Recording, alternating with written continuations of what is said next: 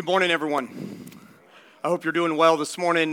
Today, we conclude our series, Liontamer. We're in week 5. And it's interesting because the song that we just sang, You're All I Need, that song is something that we're going to be focusing on here for the next few minutes as we wrap things up in the life of Daniel. And today, if you have your Bibles, you can turn to Daniel, although we're going to be all over the place in Daniel. And, I don't know about you. I love the fall season. Man, isn't it? It's so finally nice to have it a little bit cooler, isn't it? Some of you are like, nope, not at all. I see you shaking your head. You're like, nope, I need to go further south. I was ready for the fall, and part of that is because I have a lot of memories as a kid of fall. And, for some of you have kids, and they're at the age, mine are getting past this age, but this week they'll dress up and they'll for Halloween, and they'll wear some kind of costume and go collect a bunch of candy and maybe, if they're like Charlie Brown, a rock. And so anyway, they'll dress up. And when I was a kid, I grew up in a Presbyterian home, and so we didn't have Halloween. We had Reformation Day. All right, and so Reformation Day was really kind of, now that I look back on it, it's really cool that we did that because it kind of burned into my memory burn there, and it was something that I remember. I don't think I liked it at the time because I wanted to be like all my friends and dress up, and so we had Reformation Day where we talked about what happened so long ago back in the 1500s, and it was actually in 1517, 500 years ago, that a monk, kind of an unknown priest, German priest in the Catholic Church, began to do something remarkable. He opened up the Word of God and he began to read it. And as he read it, he realized what a difference the church had become, the institutional church had become from what the Word of God says. And as he read, he realized that indulgences wouldn't get you to heaven. Good works wouldn't get you to heaven. Being a good person, saying the right things, praying the right prayer, singing the right songs wouldn't get you to heaven. As he read God's word, he realized that the truth of God's word is what gets you to heaven is a faith in the redemption of God through his son, Jesus Christ, and his death and his resurrection, his death on the cross and his resurrection 3 days later. And so this little known monk, this young priest, began to write about this. And he took his writings, 95 Theses, and many of you know the story, and he nailed it to the door of the Wittenberg Chapel there in Germany. Not the Sistine Chapel. That's what most people will say. Totally different story, a story for another time. But Martin Luther, as a very ordinary person, did something extraordinary for God. And 3 years later, he was excommunicated from the church, kicked out, rejected, and ridiculed because he went back to the Word of God and he said, this is not the way it should be. This is the way it should be. And I didn't like it at the time, but I love the fact that in my home and in the church culture I grew up in, they instilled this idea of remembering probably the most important event that's happened since really, I don't know, maybe the first 100 years after Jesus was on the earth. And I think it's so interesting that God used such an ordinary person to do something extraordinary in the world, because without that faith, without that courage, without that strong stance, we wouldn't be here today. Perhaps the Western world wouldn't look like what it does today, or at least like it has the last 100 years or so, or a couple hundred years. And so we celebrate this week and this month the 500th year of the Protestant Reformation, the Great Reformation, where the church changed and got back to the real meaning of salvation and all the different things that connect to that, and it's really remarkable. But God is in the business, I want you to hear this morning, God is in the business of using extraordinary people to accomplish extraordinary things. That's what he does. He uses someone just like this little-known priest, this little-known monk by the name of Martin Luther. And he used many people along the way who had very ordinary lives to do extraordinary things. And that's the story of Daniel. And church, it can be the story of you, and it can be the story of me. It can be the story of Hilton Head Island Community Church as well. We can accomplish great things for God, even in our ordinary lives. And I realize that a lot of you are like, man, my life is so boring. It is so vanilla. Sorry if you like vanilla. It is so like just nothing exciting. How in the world can God use me? I'm underqualified. I'm undereducated. I don't know enough about the Bible. I really get weak kneed when I'm asked to stand. Man, the example of Daniel is the example to look to. And so today we want to take a look at the life of Daniel and kind of what the final outcome was, what the end of the story is, if you will, because God did amazing things through this very ordinary young man who was taken out of his hometown of Jerusalem into exile, into Babylon, into this terribly violent, evil territory to try to live for God's purpose. And I'm sure it was incredibly difficult. And we see in the first 6 chapters in Daniel how difficult it was. But this everyday influencer for God, this ordinary person for God, was used in an extraordinary way to pave the way for so many things. He chose to eat right. He chose to tell the truth when the truth needed to be told, even though it was very difficult. He and his friends, to stand when the king wanted them to bow, and they got on their knees and praised God when they were supposed to stand. And these guys were strong for the Lord. And God took these ordinary men and this ordinary man and did amazing things. And they became examples of what it means to influence the influencer for God. See, they prepared the heart of the Jewish people when they were in exile, those ones that were in Babylon, to be able to worship God through one of the most difficult times in Jewish history. They paved the way for the Jews to be released not too long later from Babylon and returned back to Jerusalem to rebuild the temple. They changed the hearts of many of the men who were in power of the day, these ruthless and violent leaders. Check this out. These lions were tamed. The first one is pretty familiar. It's Nebuchadnezzar. And his heart turned to God at the end of his life. Yeah, Nebuchadnezzar's heart turned to God at the end of his life. Check this out in Daniel 4, 36 through 37. Here's the result of Daniel standing for God. At the same time, this is Nebuchadnezzar actually writing. It's kind of like Daniel wrote the book, but he asked Nebuchadnezzar to play a part in it. And he says at the same time, this is after Nebuchadnezzar had this crazy time where he acted like an animal and something overcame him. At the same time, my reason returned to me. And for the glory of my kingdom, my majesty and splendor returned to me. He says, my counselors and my Lord, they sought me. And I will establish in my kingdom and still more greatness was added to me. And then he says this, now I, Nebuchadnezzar, praise and extol and honor the King of heaven. For all of his works are right and his ways are just. And those who walk in pride, he is able to humble. That's a man who had just experienced how the pride will be humbled. Those who are proud will be humbled. And so we see that Daniel's choice to tell the truth to a ruthless king, a ruthless ruler, a ruthless leader, led to this leader's heart being changed, an influencer of influencers. Belshazzar, who the Bible says was the son of Nebuchadnezzar, probably means more like grandson or maybe even great-grandson. Belshazzar, who was in charge, who was at least had power and authority, but not much is spoken beyond him. He ended up honoring the man that God used to explain this crazy dream that he had about the handwriting on the wall. And we see it in Daniel 5:29. Then Belshazzar gave the command. Daniel was clothed with purple. A chain of gold was put around his neck. A proclamation was made about him that he should be the third ruler in the kingdom. And so he honored Daniel. He honored the man of God. Now, in this story, his life ends right after this. Belshazzar's life ends right after this. So we don't see it recorded if his heart actually turned towards God. But we do get the indication that because of Daniel's strength, because of his stand for God, this king's heart was at least turned to honor the man of God. And then last week we studied about Darius, or Darius. You can call him Darius. And Darius was a friend of the people of God, or God's people.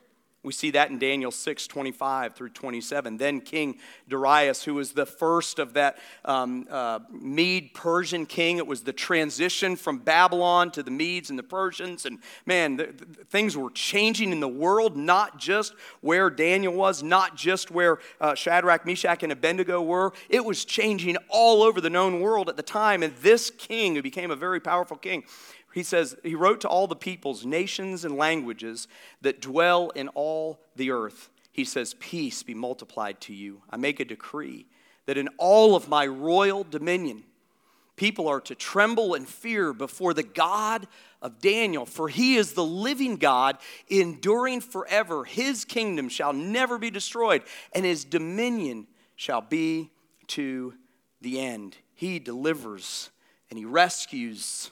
In verse 27, he works signs and wonders in heaven and on earth. He who has saved Daniel from the power of the lions. King Darius saw Daniel in that den of lions and thought, there's only one true God. And so we see that because of Daniel's stand for God, because of Shadrach, Meshach, and Abednego's stand for God, that they became Liontamers, that they stood when they were asked to stand for the things of God, and they stood against the things that weren't of God and the people that weren't of God, and they stood up and they stood strong and they were courageous, these ordinary young men that were in exile from Jerusalem. They were in captivity, essentially, away from their homeland. And so over the course of these last few weeks, we've learned 4 things. That we become Liontamers when we are committed to personal integrity. That we are committed to becoming a lion tamer when we're committed to personal integrity, to effectively speak the truth, to take a stand regardless of the outcome. That's what we saw with Shadrach, Meshach, and Abednego, that even if God wouldn't provide, that they were going to remain faithful, and to protect our private time with God. Daniel doing the thing that he always did in the face of King Darius. He met with God and prayed, and that's what held him strong. But I got thinking about this in preparing for the series. And I got thinking, if you were to list these things, becoming lion tamer, becoming an influencer of influencers takes integrity, and it takes effectively speaking the truth and taking a stand regardless of the outcome. It requires us to have private time with God. Like, you can get at least 3 of those 4 things by attending a great self-help seminar. Or listening to a great business podcast, right? Or maybe reading a book on how to be an influencer of influencers. I used to work for John Maxwell. I get it. He's got at least 50, okay? So they're out there, and you can get them, and they're great. Man, I just threw my old boss under the bus. I didn't mean to do that, John. But anyway, you can get that stuff. And maybe the third one you can't get from every podcast, but I got to be honest with you, those first 3, if we do that in a vacuum, if we do that without this last thing that we're going to talk about today, we're just ordinary, or we're just everyday lion tamers. We're just people who, we figured out a way to have influence with influencers. We figured out a way to stand strong for some kind of change. And perhaps we did it for God, or perhaps we did it for ourselves, or perhaps we did it for some kind of movement. And you know what? We're just like every other lion tamer out there. And I got to be honest with you today that that's not what God has called us to. That's not what God has called his people, the church, to. He hasn't called you to be an everyday lion tamer just like every other one that comes along that goes to a great seminar, or listens to a great podcast, or reads a great book. He's called us to do something for him. And if there's one thing that was common for Daniel and Shadrach, Meshach, and Abednego, and all the people, Martin Luther, and so many of the people, we talked about Billy Graham a few weeks ago, so many of the people that God has used to change the world for him and for his purpose, is that they relied completely on God. And they realized that they really aren't the lion tamer, he is the lion tamer. He's the source of their strength. And that's what separates Daniel from just everyday Liontamers is that he understood the power of God in his effort. You see, you can be used to accomplish great or good or small things for God, but you cannot do it without him. I can't do it without him. You can't do it without him. We as a church can't do it without him. Martin Luther could have not done it without God, could not have done it without God. Billy Graham couldn't have done it without God. Daniel couldn't have done it without God. And as much as some of you are like, well, of course, Todd, that goes without saying. If we truly understood that concept, there would be more Liontamers today, am I right? There'd be more men and women at every age, at every demographic, in every culture, in every community, standing for God. You see, I think this is the piece that is most easy for Christ followers to miss. We focus so much on this.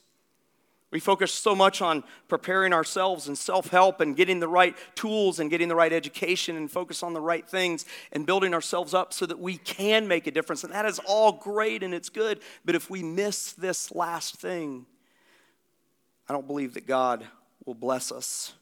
And Daniel and his friends understood, if you read all of Daniel, their foundation, they understood that their foundation really needed to be and was built on an appeal for God's help over and over and over again, a recognition of God's provision and a trust in God's salvation. I mean, if we talk about being Liontamers and all we do is talk about the self-help part of this, we are absolutely missing it. You and I, listen, I want you to hear this.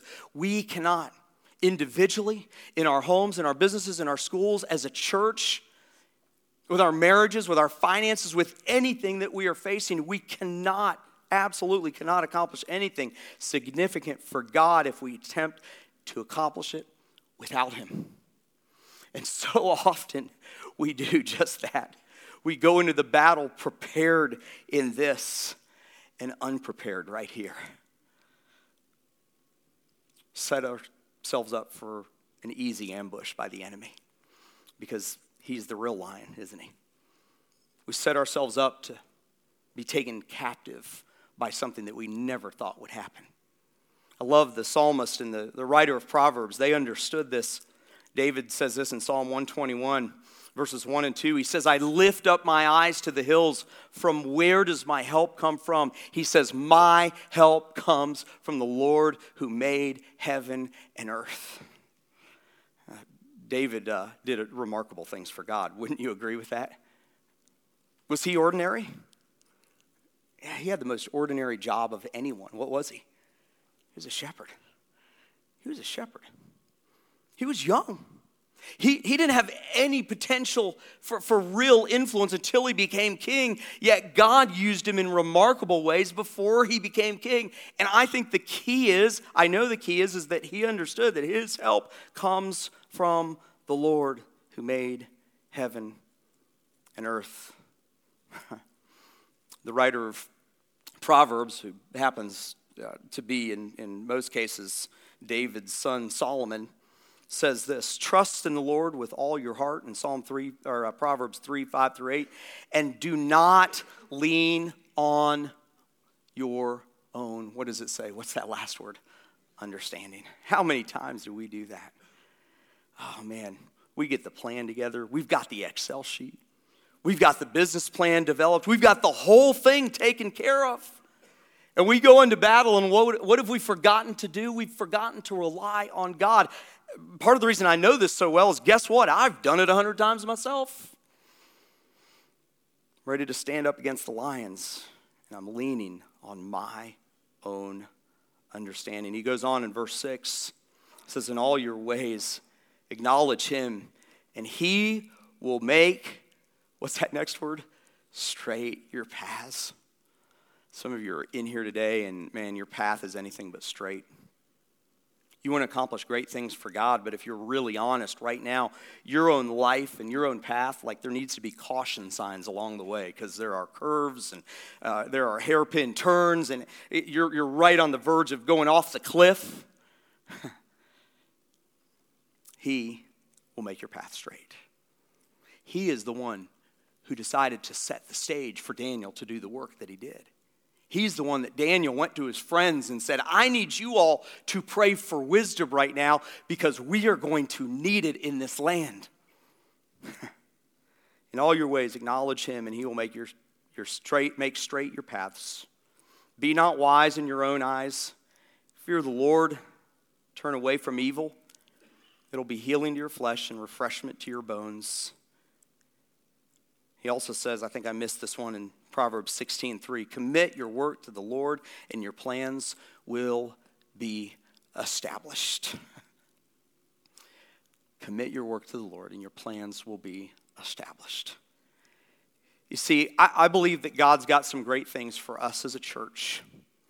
I believe that we live in a time where our values as Christians are being tested beyond any other time in society. Let's just face it, it's the truth.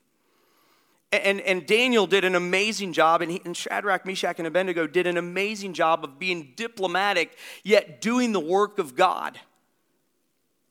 They had respect for those who were in power. They didn't enter into civil disobedience except when it came to them worshiping someone other than the one true God. These men were honorable, full of integrity. But their foundation was they relied on God Almighty to prepare the way. And they relied on him every step of the way. We just kind of kicked off at our 10-year anniversary this whole idea of 4HHI. And man, if there's a few things, as the pastor leader of this church that I want us to do a better job on, everyone's like, man, you guys do a great job in the community. I want to be better at being a community church. It's our middle name. We say that kind of tongue in cheek, but it's true. I want to be better at it, and so we're beginning this new effort to be more involved in the life of our community. And we've got Scott McKay as our community pastor, who just came on a few weeks ago, community and adults pastor. He's doing an amazing job. Scott, Joe, we're so glad to have you guys on board. I love what he's doing in our community already, and you guys are going to be a part of that. I'm so excited about it. But y'all, if all we do is strategize and scheme and come up with plans, if all we do is like say, hey, we just need to go influence the influencers in our community, and then we can have a great opportunity for the gospel to be spread. If all we do is rely on ourselves, I promise you, we will fail. That's your pep speech this morning. Yeah, say it anyway. But if we rely on the one who spun the stars into space, who created this amazing place that we live in, who thought it best to redeem us from our sins, he didn't have to do that. By sending his own son, who was perfect, he didn't have to do that part or in that way. To die for our sins, to rise again 3 days later, he didn't have to do any of that, and he chose to because he's a loving, caring God. If the God of the universe that's all sovereign and all in control loves us enough, why shouldn't we rely on him to make our path straight? So as I think about 4HHI, man, we're going to have to rely on God for that. We're going to have to commit our ways as a church to him. We've got amazing things that I can't wait to tell you about. We're going to be talking about it at the beginning of the year for Hilton Head Island Community Church as well. Man, it's really cool what God is doing, and there's some things that I'm chomping at the bit to be able to tell you, and I can't yet. It's amazing. But if we go into that and all we have is a great business plan, we'll fail. If all we have is a great opportunity to have better influence in this community because of our church and who we are and that sort of thing, if all we do is have all these plans, it'll fail. Because we need to recognize who's in charge. We need to recognize where our help comes from, and it comes from him. And if you're here today and you're like, man, I really am struggling in this one area to have influence. I am beating my head against the wall to have influence, and I am striving and striving and striving to make strides for my family or for my finances or for my impact on the gospel message or for biblical values in my community or in the workplace or in students in your schools, and you just seem to keep failing. Maybe this is the thing that we need to take a look at and inspect and ask ourselves the question, am I trying to accomplish great things without him? Because if we do that, we're going to fail. And if there's any thread that separated Daniel from the rest of the pack, it's the fact that he understood the concept that the final outcome is not determined by him. It's determined by God. And that's true in the life of our church, and it's true in your lives. We cannot accomplish anything significant for God if we attempt to accomplish it without him. And so the question I want to ask you today is are you trying to do this life without him? Are you trying to accomplish great things? And I want to talk to you who are already God followers, who are already Christ followers. Are you trying to do these things without appealing to God? And today's kind of a day of decision. Today's a day where maybe it's time for you to draw a line in the sand and say, you know what, I've got to stop leaning on just my own understanding. Yes, you have to do that part as well. But listen, I'm not a believer at all in, well, God will just handle that. He is going to use you to handle that. But we also have to rely on him. And so if you're here today and you've been relying on yourself or other people or other situations or other movements to solve the problem that you feel like God has called you to solve, and it could be as simple as something as standing in your family because there's a little lion in your family that is challenging the values that you set up as husband and wife or mom or dad. Or if you're a single parent in here and you're struggling with the issue of trying to stand when it is so hard because it's been ripped apart recently and man, it's so difficult. And all you're doing is relying on yourself, relying on yourself, relying on yourself. Or maybe you're here today and you're a businessman or a businesswoman and you're being asked to do something that you know you need to stand up for. Or maybe you're being asked to not do something that you know you should.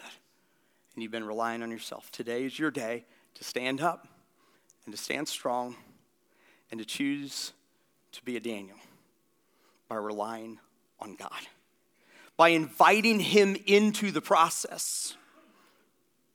And if you're at the beginning of the process, invite him in now, early on, so that he can make your way straight. If I look back over the course of my life during a period of time when I am just going to be honest with you, I suffered with some depression. I suffered with self-doubt.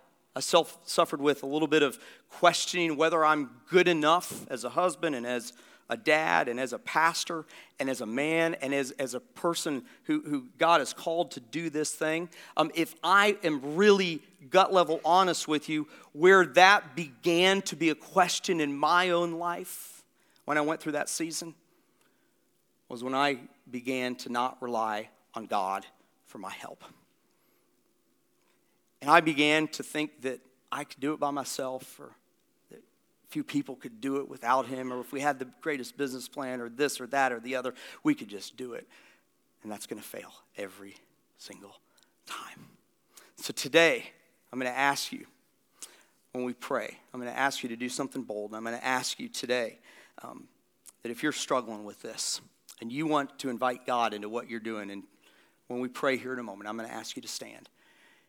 And I'm going to ask you to pray a prayer of boldness, a prayer of courage, but a prayer of inviting God into the situations in your life that are really kind of crooked right now that need to be made straight. And so would you pray with me this morning?